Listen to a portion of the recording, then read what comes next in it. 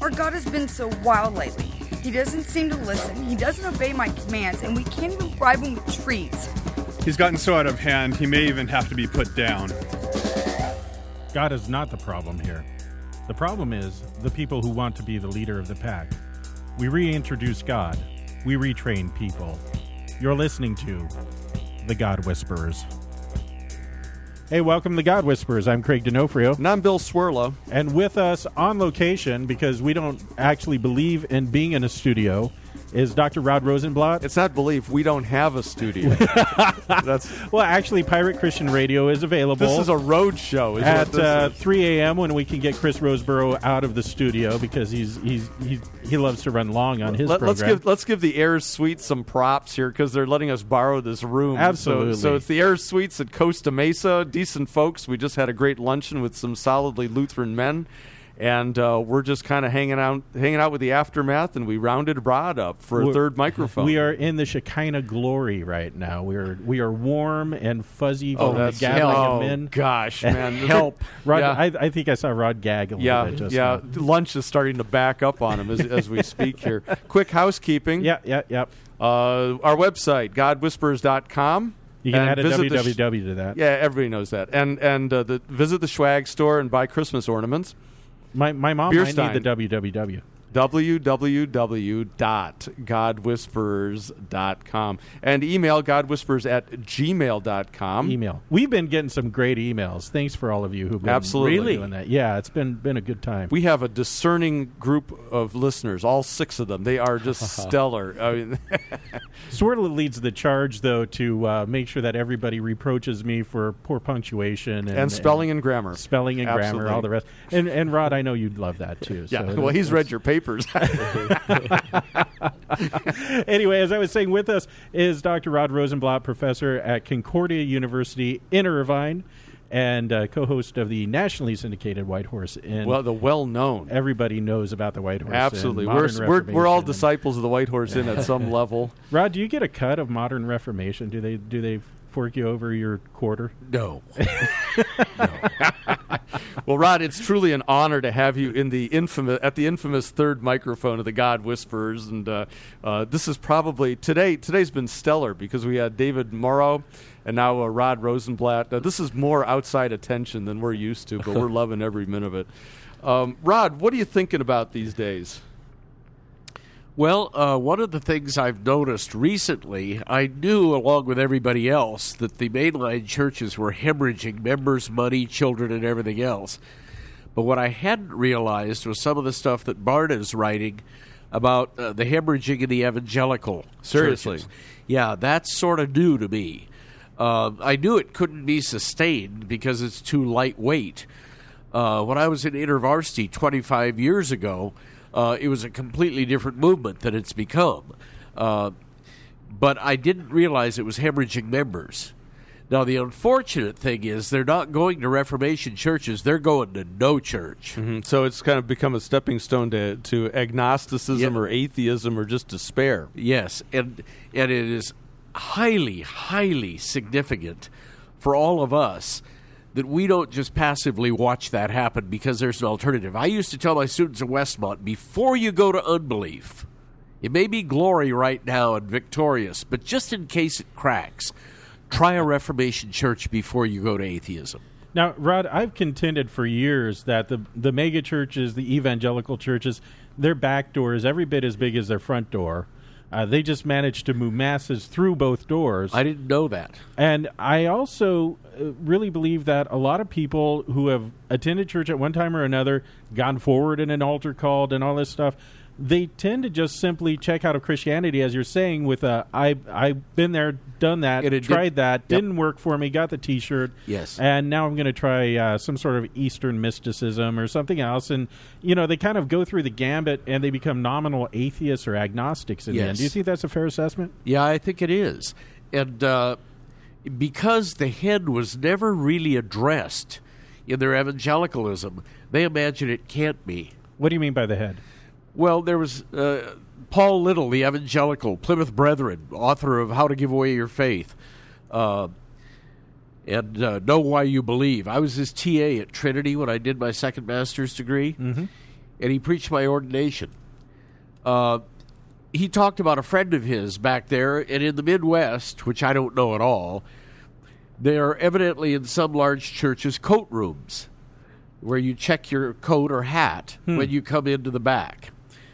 And he quoted a friend of his earlier saying to him, "You know, Paul, I wish I could check my head too, because I'm not going to need it for the next 90 minutes.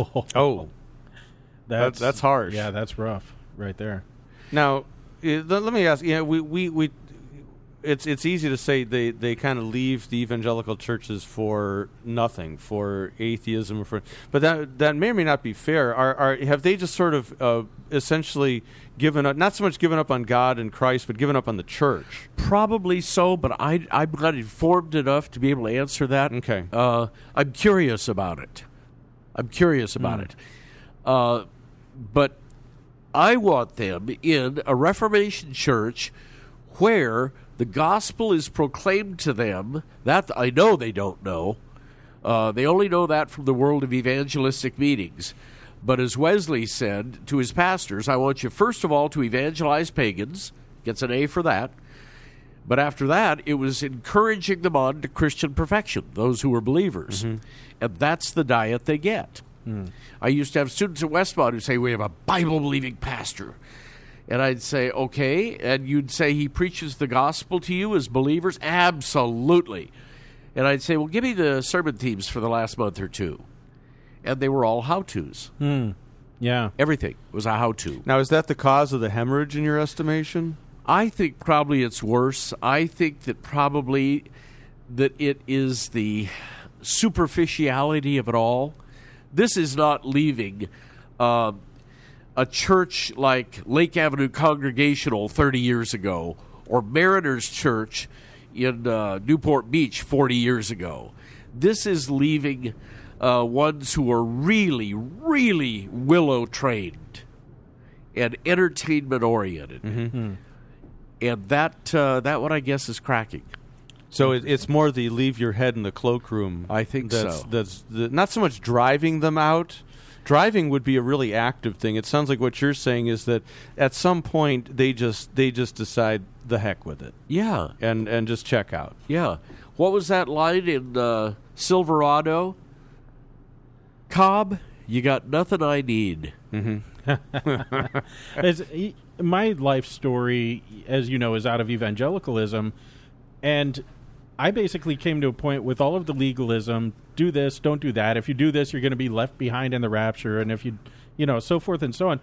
And all these people around me were claiming to live the victorious Christian life, and I was honest enough with myself to say, it's not working. I can't do that. And I'd go home, beg God to make me holy, make me righteous, do something with my life, change me. And, nothing changed. And I knew that I was a wretch.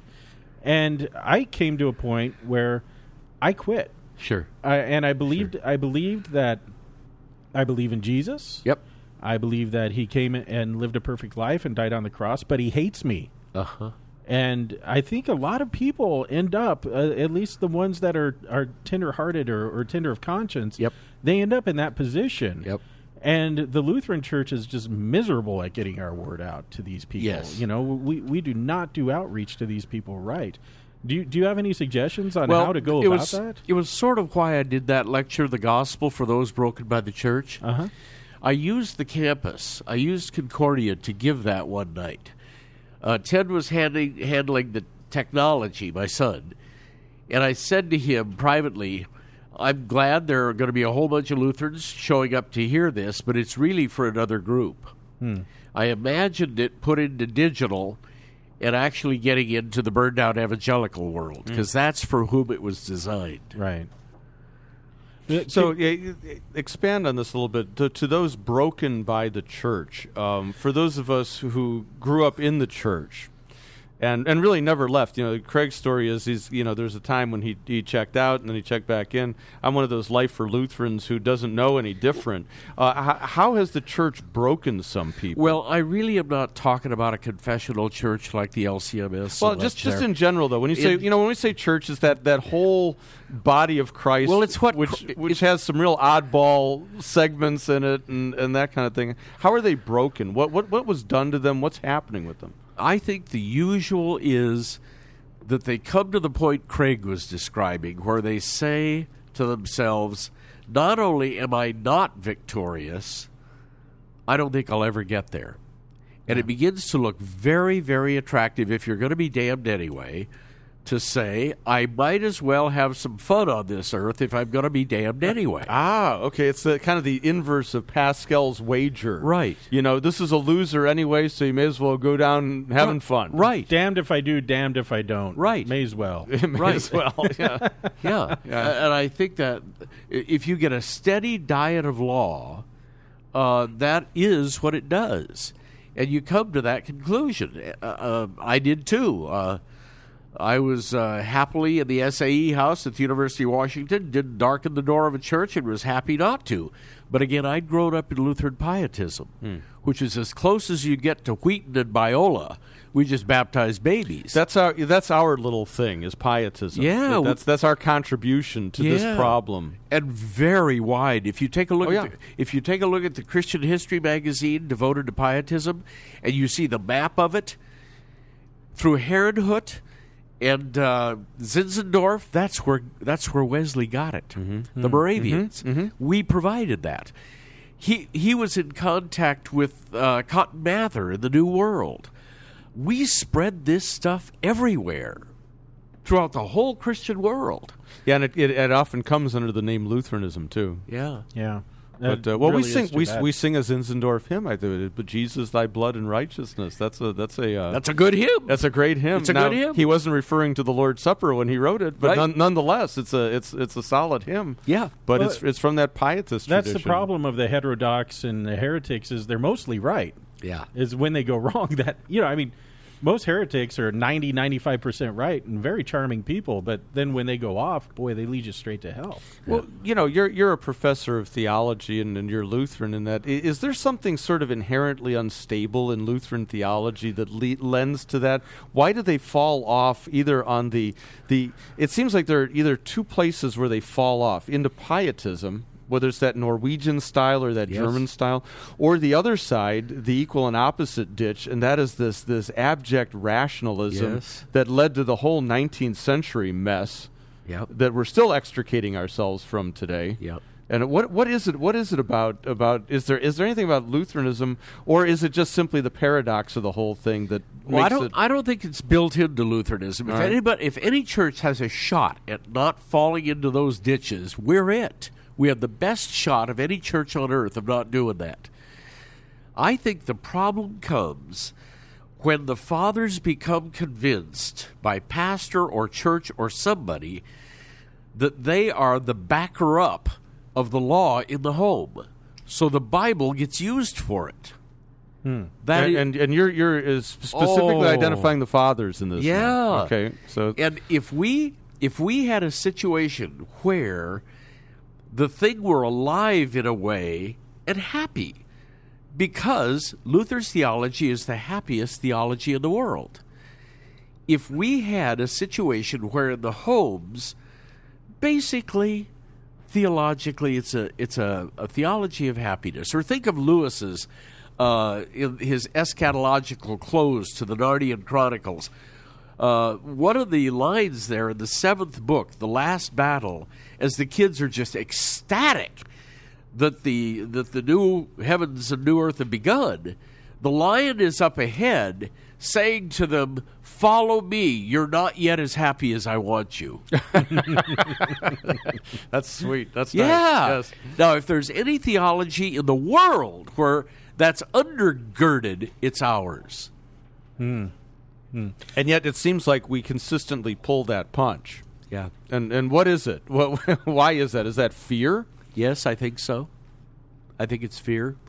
But I'm not a clinical psychologist, but I think it is. or need for control. But the way it works out is you're going to lose your kids. You're going to lose your kids. I think maybe it was you. I can't remember who was talking about this at one point not too long ago about Aslan in C.S. Lewis and little Lucy. Is he safe? Yes. No, he's not. He's very dangerous. And he eats cities. But he's good. But he's good. But he's good, right. Yeah. And so, this is important to remember about our God. Our God is a dangerous God. He's he can be a handful. Yes, and especially in evangelicalism where it's never mentioned. I ask my own Lutheran students, you ever heard a sermon on hell? And I get no takers.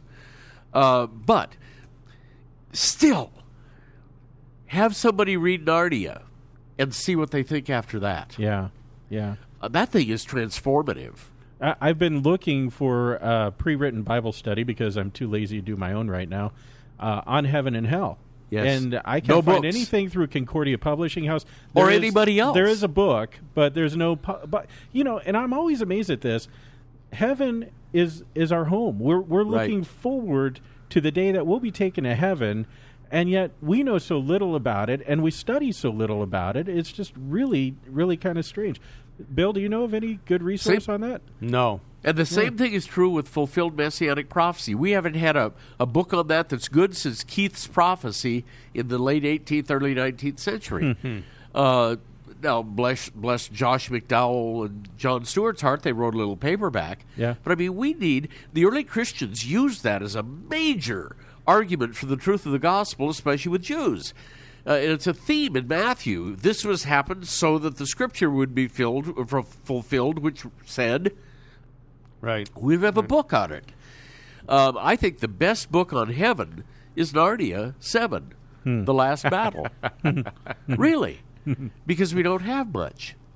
By the way, also in your youth, they fear that heaven will be an eternal church service. Oh, yeah. Yeah, that's a great fear to a teenager. Swerla knows where I go on that one all the time. It's straight to Isaiah, the fatted meats and the fine wines. Yes, I just want to know where the meat comes from. That's all. It's if nothing dies, and where's the meat coming from? Won't be a problem. All I can say is God will provide. Yes. Hey, Bill. Yes, Bill. It's none of your business. Yeah, right. Just eat it. Yeah. Eat it. Who is it that said hell was made for people who ask such questions? Yeah. It was St. Augustine. Right. Yeah. I always in my head I grew up with the eternal church service, and I'm thinking, boy, I'll be sleeping a lot there. Sure. But in my head now as a Lutheran, I think about Feast. Saturday nights on your back deck with all the guys smoking cigars, drinking wine, eating meat, times a billion or an infinity, and here we are with Christ himself sharing in this sweet fellowship that never ends. Never ends. And I'll add to that because I was working that theme for All Saints. You'll be scuba diving. Yeah, it's not bad. That will be worship. Yes. See, and that's the big thing is we see worship as some separate category. Yes. And so specifically a boring category, or at least it's like a purgatory. You have to go through it. Yep. But if Romans 12 is any indication that presenting your bodies as living sacrifices, which is your spiritual act of worship, this resurrection body is continually in worship, although it's not the kind of activity that we normally represent as worship. This is where everything is worship.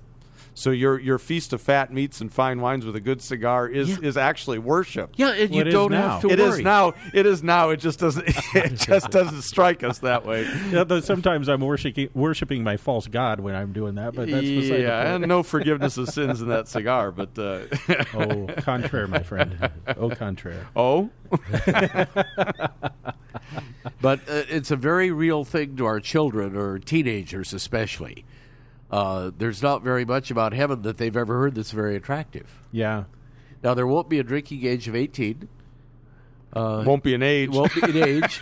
That will not be a problem. I commented that I understand the thing about harps, but I hope it's kept to a minimum because I really don't like harp music. Yeah. Only in moderation. Trumpets are cool, but keep the harps down to a minimum. It's just not. Ever heard Garrison Keillor do a Young Lutheran's Guide to the Orchestra? Yes. And where the rest of the orchestra just wishes the brass weren't there at all. He said the trumpeters want to blow those things and see mallards fall from the ceiling. That's right. I remember he goes through all these different instruments Yes. and why they're not fitting for a Lutheran. Yes. They're too Hilarious. brash. They're too one Too thing or the showy, other. What too- did they end up with? The oboe, was it? End up with the harp and percussion. Percussion. Because you have to wait. All the Pauline virtues, you have to wait until you finally get Patient waiting. to Patient make your waiting. little noise. Yes. Play the triangle. I was like, the triangle player. I always focus in on that guy Yes. because he's waiting. They're reading books. He's got his iPod Right. in. Right. He's doing all kinds of stuff, and then he lives for that one moment. Yes. Of, ding. Yes. It's a great gig. What a metaphor of something. I haven't figured out. Do what they it get is paid yet. the same as a violinist? No. Okay. They actually don't, but it's frightening. Your cohort over at Whitehorse Inn has written a new book, Christless Christianity. You mentioned that to me. What's going on with that? Well, it's been a theme of ours on the Whitehorse Inn for a year, and we've, for the first time, run into where we've had to reprint the magazine because there's so many calls for it that we have to do more printings through the year. I think probably the core of the thing, as Dr. Horton lays it out, has to do with how many substitutes you've got within the churches for the person and work of Christ. Everything but. For Everything but. For example, I mean that's a curious statement. Well, Substitutes for Christ. Yeah. Really. Well, he's absent. And you say, well, what did you put in his place? Well, you put moral stories, you put entertainment, you put self-help. There's a whole list of things that you can have at church, none of which are Jesus Christ. Now, in the old days of evangelicalism, I knew what a Southern Baptist was going to do. It was predictable.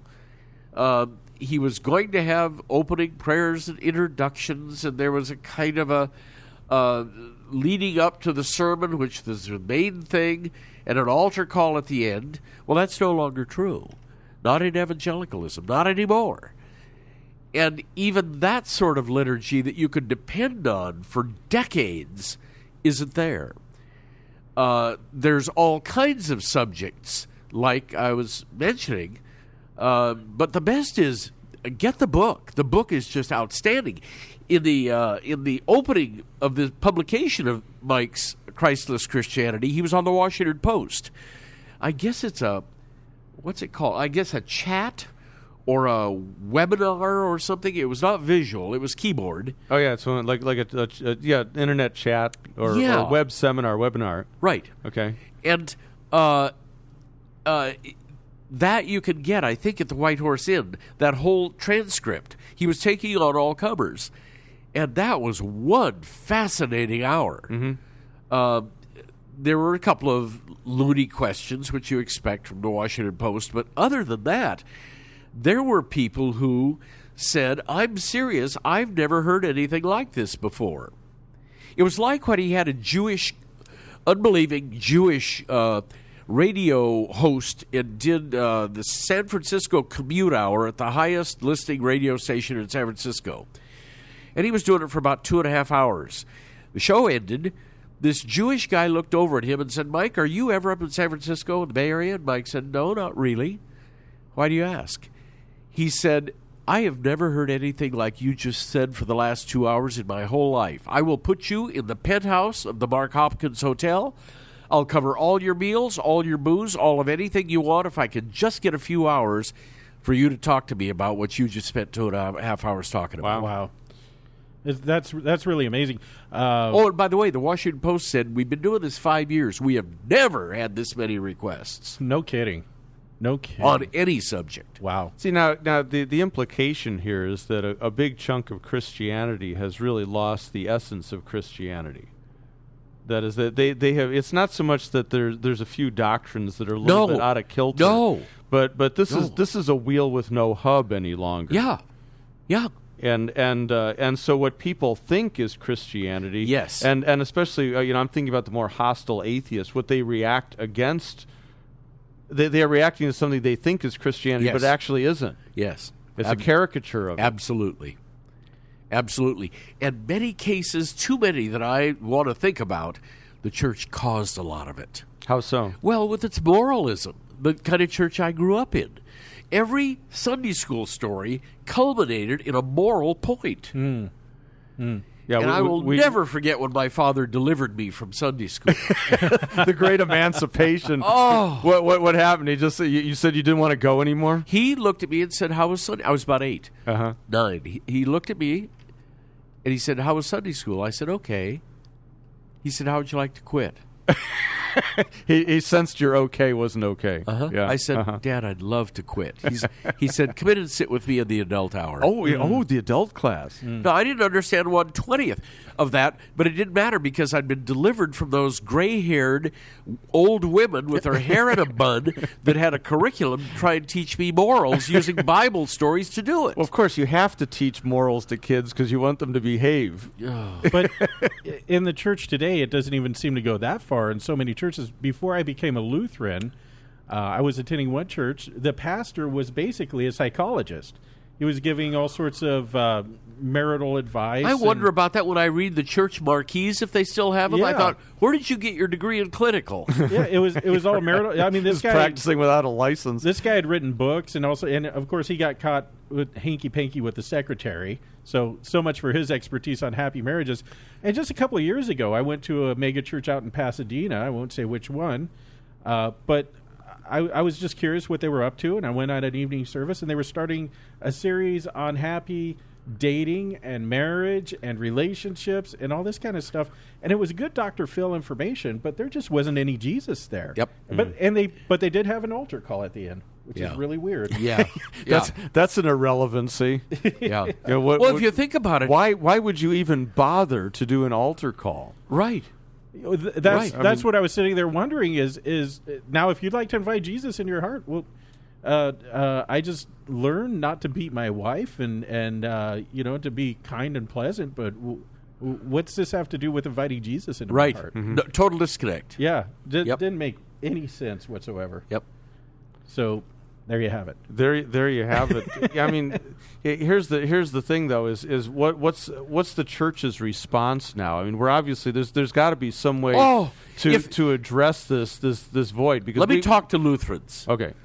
If there ever in the last 400 years was a time to do what we were trained to do at seminary, this is that time. Don't move. Mm-hmm. Don't move. We're going to have to pick that up on the other side of the break. Okay. We'll be right back after this.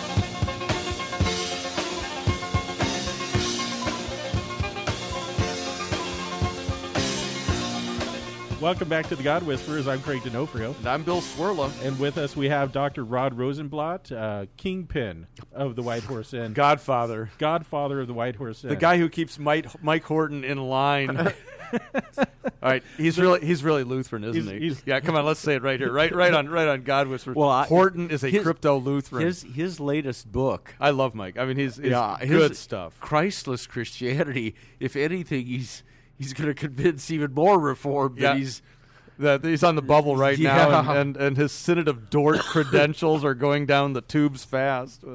That's good. Well, that's your influence is paying dividends.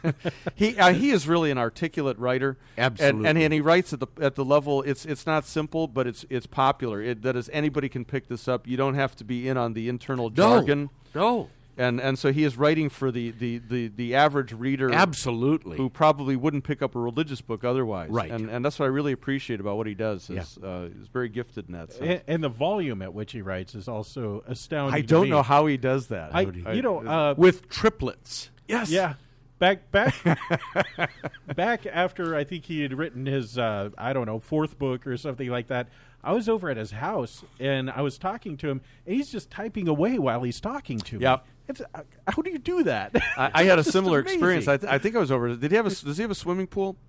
He used to. Used to. Okay, then it maybe a different house or something. But he was sitting poolside, and I forgot why I was there. But he was talking to somebody about a manuscript. And he's on the phone talking about paragraphs, lines, and he's got his computer. He's doing something else, and I'm thinking this is just unreal. No, the guy has 3 brains. I was fatigued just watching him work. I'd take a nap after that. But no. So we're talking about when we broke. You were talking about now is the time, really, for the pastors of the church to put into practice what it is they were taught, and for the church to do what it's supposed to be doing best. Can you kind of fill that out a little bit? In our circles, in Lutheran circles, we are the choice before somebody goes Episcopal, Eastern Orthodox, or Roman Catholic. Yeah, well, we have some of our guys who've done that. I know. But when we are doing what we were trained to do and called to do, there'll be the liturgy, the hymnal every single Sunday. No surprises. We were trained in homiletics to preach sin and Christ using this particular text to do it, but particularly with emphasis on gospel and the announcement that our sins are forgiven. And why? If ever there was a time in the last 400 years where we shouldn't move from that spot, that time is today. Don't move. Right. I'm really kind of convinced, though, that most churches that are doing that are not growing leaps and bounds. I don't care. They will grow if there's any life left in them and the gospel is clearly proclaimed and that word gets out. There'll be strange people, not Lutherans by birth. There may be the problem. Who are going to show up? Strange people are going to show up. Well, to us, strange. But that's a wonderful thing. Bill, I want to ask your opinion on this one. And I've noticed... You ought to be doing that with fear and trepidation. But go ahead anyway. It's just that I don't have enough sense not to. Right. But I've noticed that a lot of people who have come into my church... at first, they're really excited to hear this gospel message. They're just really, really on fire, just jumping up and down, excited. And after about 3 years, they kind of start looking around like, yeah, we've heard that Jesus died for us, and he sucked up all of the sins of the world, and he's made that glad exchange, our sin for his righteousness. Yeah, we know all that, and now it's getting a little boring. Have you had that experience that... Quite a few. I'm not saying all, but there's a good number of people that seem to kind of filter through the church, and they lose. It just becomes kind of passé. Well, I think there are a number of factors there. One is that people who come into, say, the Lutheran Church from other churches have already learned the art of moving, of changing churches. Something I don't know about. I have never. I was baptized in the Lutheran Church, in a Missouri Synod Lutheran Church, and I've never really departed. I've kind of wandered here and there as a guest, but I never really signed on to the program. Sure. But I think that once you have learned, it's like people who get divorced once. The second one is really easy. The third one's a snap. You've learned the way of divorce. And unfortunately, I think a lot of people who are refugees from what Rod is describing have never really had that beaten out of them, or that has not died. This subjective, I'm in it. It's what I'm getting out of it. I'm being fed. I'm being this.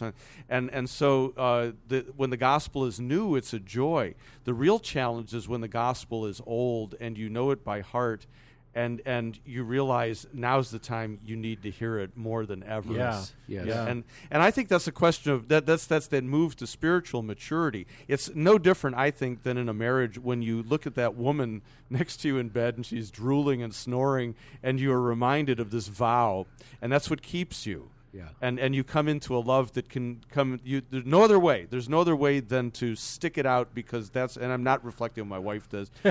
She looks at me in that way, drooling and snoring. I just have to add here. Right. But you know what I'm saying is it's sticking it out with the gospel now. You know the story, but there's a deep need to hear it. It has to be drilled into your ears because the old Adam will not believe it. Let me add something to that's not our normal ethos. We, as near as I can figure out, if we had an R.C. Sproul or a Michael Horton, we wouldn't know what to do with them. Oh, we give him a desk job at the synod. Goodness. put him in charge of higher education services. I mean, there are Bury him. Yeah. there are people in our churches who are apt to teach, can do it from the scriptures and do it very well. Who's that tall drink of water down in Arizona? What a great man. He's probably 80-some now. Sedona? I have no idea who you're talking about. He was youth for LCMS for years. He's 6 foot something. Uh-huh. Who is that? I see him at the pastors' retreats. I wish I knew. But anyway, you're saying we have somebody that's We have some of those. And we don't know what to do with them. Demonstrable teacher. We don't know what to do with them. Yeah. Well, but what about what Craig is saying that people initially hear the gospel with great joy, and then after about 3 years or so, there's a kind of there must be more. Well, I'm not a clinical psychologist. You pastors would be better at that than I am. I'm just continually disappointed that our publishing house doesn't give us stuff for educated white-collar adults who are the ones that show up at a lot of our churches and are choosing between Presbyterian, Episcopal, Lutheran, or something else. And our publishing house doesn't. We have great stuff for scholars. Only 12 people in the Western world can understand it. Mm-hmm. And we got great stuff for children. Baptists coming by VBS material from Concordia because it's high on Scripture and honors Christ. And in between, nothing. Well, I'm not sure. Not that I'm going to rush to the defense of a publisher or anything, but I think in recent times we've actually had some things that look promising. One is, I don't know if you're familiar with the Reader's Edition of the Book of Concord. This is an attempt to make this is moving the Book of Concord out of the scholarly realm, wonderful, and putting it on the desk of the layman. And wonderful. Say, you need to read this. Absolutely, and wonderful. And in one book, one volume, you get history, terrific background, definitions, terms, and I think in the long run, that's going to pay dividends. Oh, I do too. I do too. The other thing is this recent release. I have a copy laying around here of the Treasury of Daily Prayer. I've heard that, and I've heard the Internet Monk loves it. Oh yeah, well it's getting rave reviews outside of Lutheranism. Yeah. But I think there's some bright spots here where we recognize that we have not. We have not put resources at the fingertips of our people, and they're hungry for it. If you provide substance, they will go for that. That's right. There are some really, really solid, stellar guys at Concordia still, and they're putting out some good. They're working on some really good stuff, and they've been putting out some pretty good stuff. But I think historically, over the last half a century, what you're saying falls in the true camp. That we've missed a lot of opportunities. InterVarsity, in its background, is very British, and as contrast with the Campus Crusade on campus, InterVarsity's idea of a highly emotional revival on campus was to have a Christian professor speak on a topic of secular interest. And then afterwards, there was a table of books. That was a British style of a revival on university. A table of books. And a lecturer who gave a lecture. Now, but I didn't have that parallel in Lutheranism. And our history is from a university. That's our history. We should be really good at this by now. Now, my experience and background in the Lutheran Church says that I don't think we challenged the laity enough, and that we took the intelligence of the laity seriously enough. That we had modestly good catechesis, good program of indoctrination to bring you in. Yes. But we expected you to be regular in worship, to give. Be an usher. That's where I'm going. What we ended up doing is we ended up giving a lot of 4-H projects out to people that really didn't challenge them to grow. Yep. It really wasn't until I was plunked down in a bunch of junior hires. This was just before I went to the SEM. I was given the assignment by my pastor up north, Joe Schruel. You know Joe. I know Joe. He dumped the junior high Bible study on me. I'd never done anything like this. I had no clue as to what I was doing. I grew more in my knowledge of the Scriptures and my ability to articulate the faith in the 2 years that I did that than anything else I'd been taught. Right. I've forgotten everything I learned in Sunday school. Yep. You know, I just remember a handful of Sunday school teachers and everything else.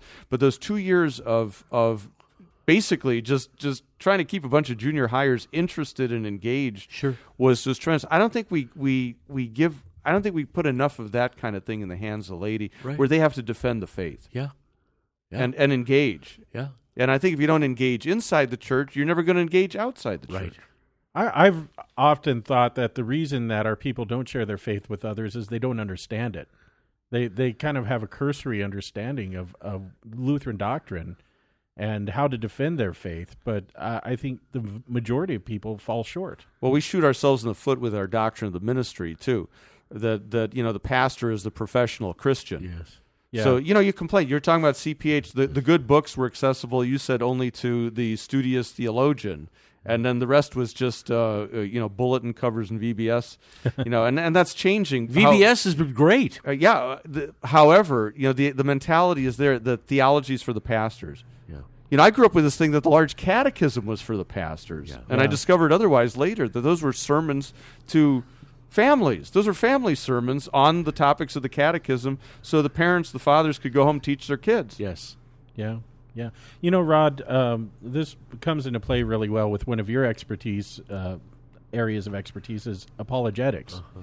The Lutheran Church seems to be really weak in this area. Yeah, we haven't had professors of it for a better part of a century. We seem to fear that word, too. Yeah, it's apologetics. We have guys. It used to be one of the three components of systematic theology. There was dogmatics, which doesn't mean being dogmatic. It means doctrine. Mm-hmm. Dogmatics, ethics, and apologetics were the divisions of systematic theology in the classical theological curriculum. Holy smokes. I just had a revelation there, because we only have one. We don't do ethics we don't either. Even have ethics. Yeah.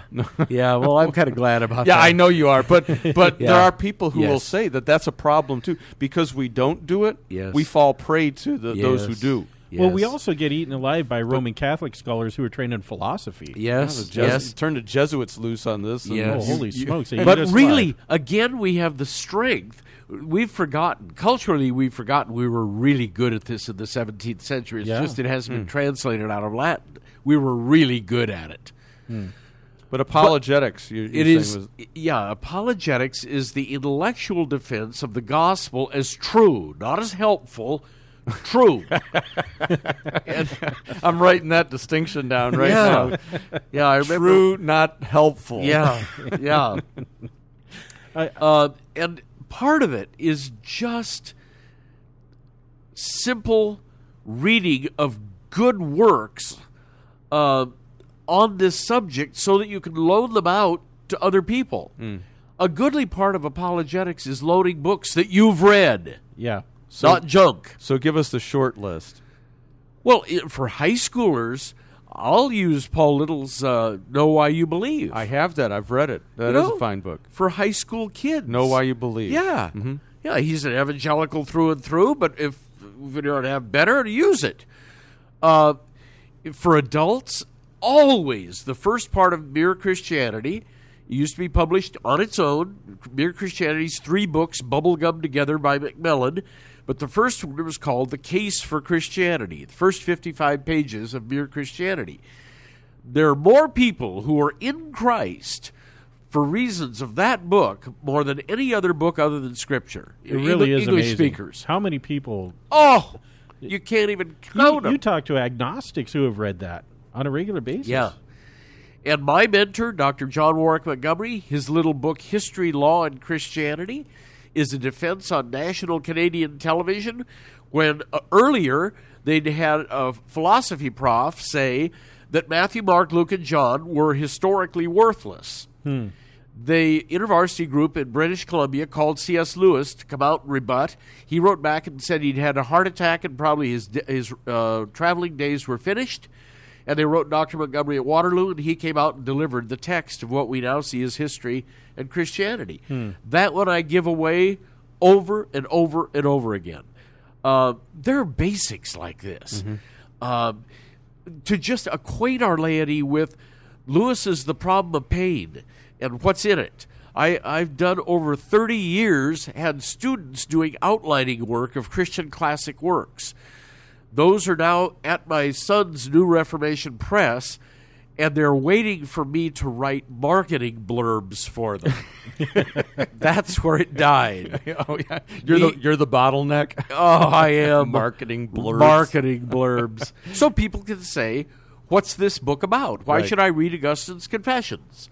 Or why should I read Butler? Or why should I read, and a lot of them are in apologetics.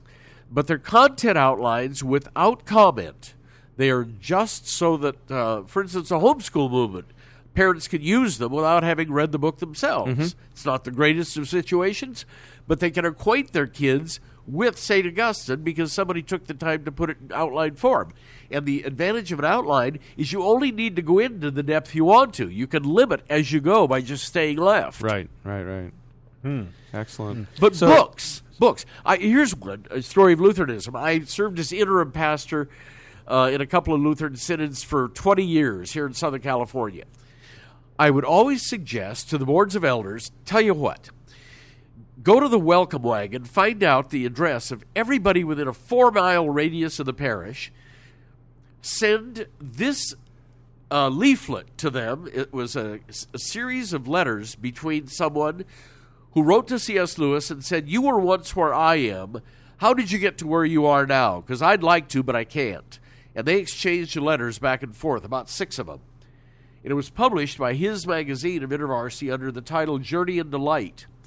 I said, look, reproduce that, send it to everybody in a 4-mile radius of the church, invite them to come for a particular evening for coffee. We will promise you there will not be one church member there. You will never be asked to fill out a card to identify yourself. We'll have coffee, and you can ask whatever you want to ask. And in 20 churches, I never got one Lutheran church that said, why not? Why should we do that? Or why let's do that. And I said, look, all you have to do is provide a room, a pot of coffee, someplace where people can be comfortable, and I'll do it. That's what I'm trained to do. I have somewhere in my files somewhere. I'm a piler, not a filer. Oh, so it's one of my piles. Yes. But I have a photocopy of that essay. What's Journey and Delight? Yeah, and again, where did it come from? And his magazine. Does it float around the internet or? At first, it was anonymous. The writer. We found out later it was Sheldon Van Auken. Oh, okay. And in his book about his wife's death from cancer, it might be in there too. But at first, it was published in his magazine, and I just took it. I just scanned it. That must be what the copy that I have, because it was just a photocopy. Right. But it is wonderful, and there's a sense there of people having come to Christ, recognizing that they're not coming to an unfamiliar place, but the most familiar. Yeah. That is, it is literally a coming home. It's that which they have always sought, but didn't know what they were seeking. Yeah. Yeah, it's Augustine, that God-shaped blank in the human heart. Yes. And Lewis dialogues with this guy. It's a marvelous little piece and cheap to produce. Black and white, no color. It could be produced, at a printer's pretty quickly and in pretty high volume. I never got a Lutheran taker. One parish. Well, that's We're not unfortunate. known to take risks. No. And not only that, it would cost money to do that. Postage. You are you are I guess disciple is a little strong word, but of Dr. Montgomery. He was my mentor, and also then a leading proponent of the evidentiary apologetic. Yes. And I have found that so valuable in terms of dealing with the gospel as objective truth. Sure. Could you just kind of take us through just the contours of that? Because I think that's valuable to have on record in our conversation here as well. All right, here we go. I'll do it as quickly as I can, but this is what I take my students through, going all the way from nowhere to a fully inspired Bible. Here we go. First, the hard point. First, Matthew, Mark, Luke, and John, when tested according to the ordinary criteria applied to any document of Greco-Roman antiquity, give evidence both within and without that they are primary source historical documents for the life of Christ. That's the toughie. F.F. Bruce, the New Testament documents, are they reliable? Something like that. So first, you're reading solid history. They're only 4 books. They are historically reliable. Only 4 books. The Gospels. Yep. The Gospels are historically reliable. Yep. Okay. Okay. Secondly, that the major character in those Gospels claims to be nothing less than God in human flesh. That's just looking up passages on the deity of Christ. So some people don't know he claimed to be God. Right. There are manifold ways you can find this. 20 different things. Good little Jews don't accept somebody falling at their feet and worshiping and saying, "My Lord and my God." It can get you dead. Right. Yes, it can. He thought that was perfectly appropriate. That guy did that. He was a monotheistic Jew.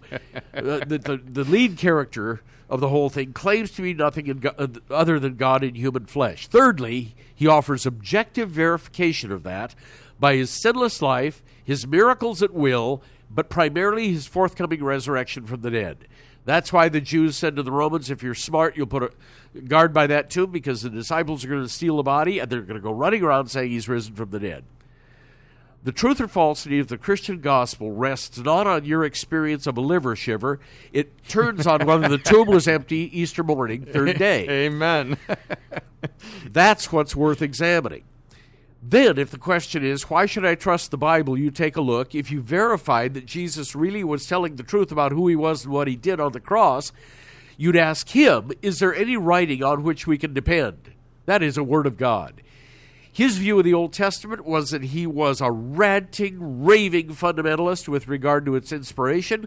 He quoted from every major part of the Jewish Old Testament.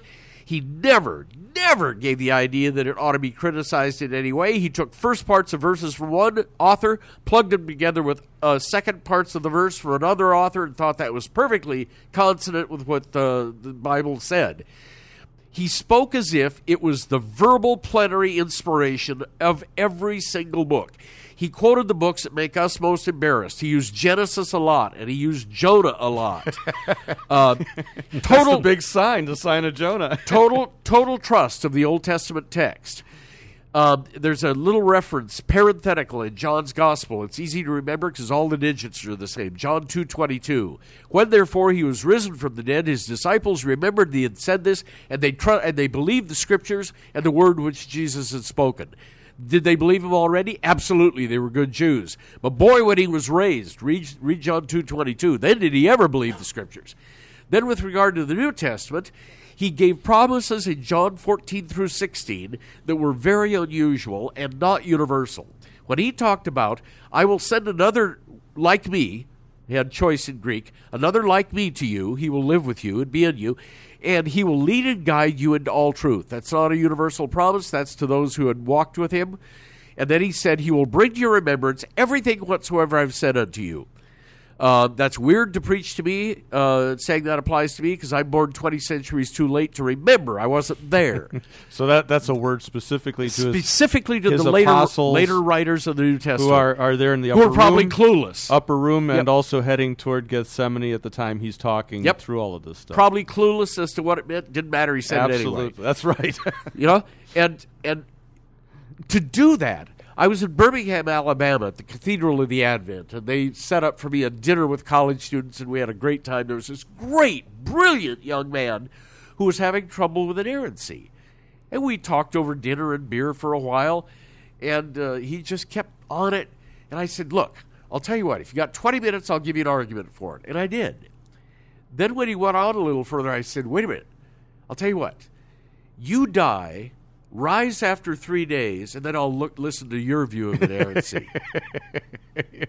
That's the linchpin.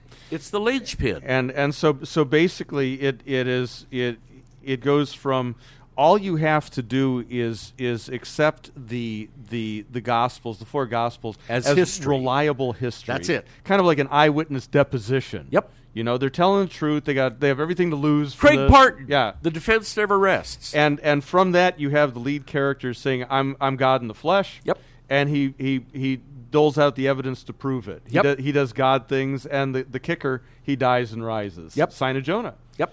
And then from that, then what he has to say about Scriptures You listen to. is with the authority of the guy who died and rose. Yep. Yeah, it is kind of a clincher because, Buddha died, and he's still dead. Yep. And Muhammad died, and, there's his tomb. Yep. We don't have a tomb. Nope. We don't have a corpse. We have a tomb, but it's empty. Yeah. Well, yeah, And we aren't sure that we have the right tomb. They can't even figure out where that is, and it really doesn't matter, does it? No, it doesn't. Yeah, It so really that's doesn't. that, well, you know what I love about that is Christ. It's Christ-centered. It always goes back to Christ. Yes.